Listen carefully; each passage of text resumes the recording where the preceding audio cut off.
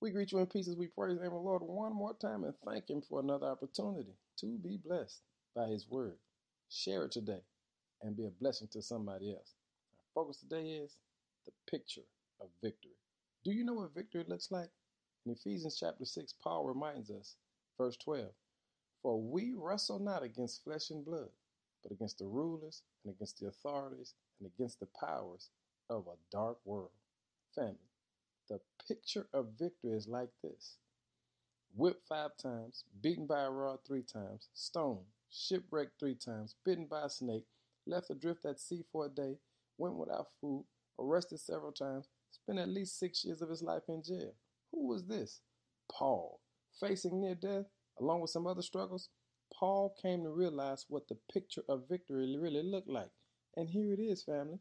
It looked like he was not going to win, but he came to know he was born into a spiritual war.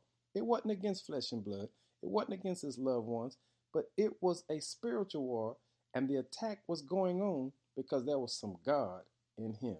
Hey, family, the real picture of victory is it may look like you're not going to win, but as Jesus, when it looked like Jesus was through, on the 3rd day he rose again. Family, if you are going through right now, start praising God right where you are, because you're in the midst of the picture of victory.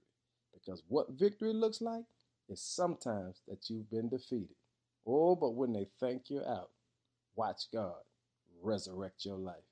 Be blessed today and praise God for taking you through the process of the picture of victory. This joy that I have, the world didn't give it to me, and the world can't take it away. Thank you, Lord. Be blessed. In Jesus' name, amen.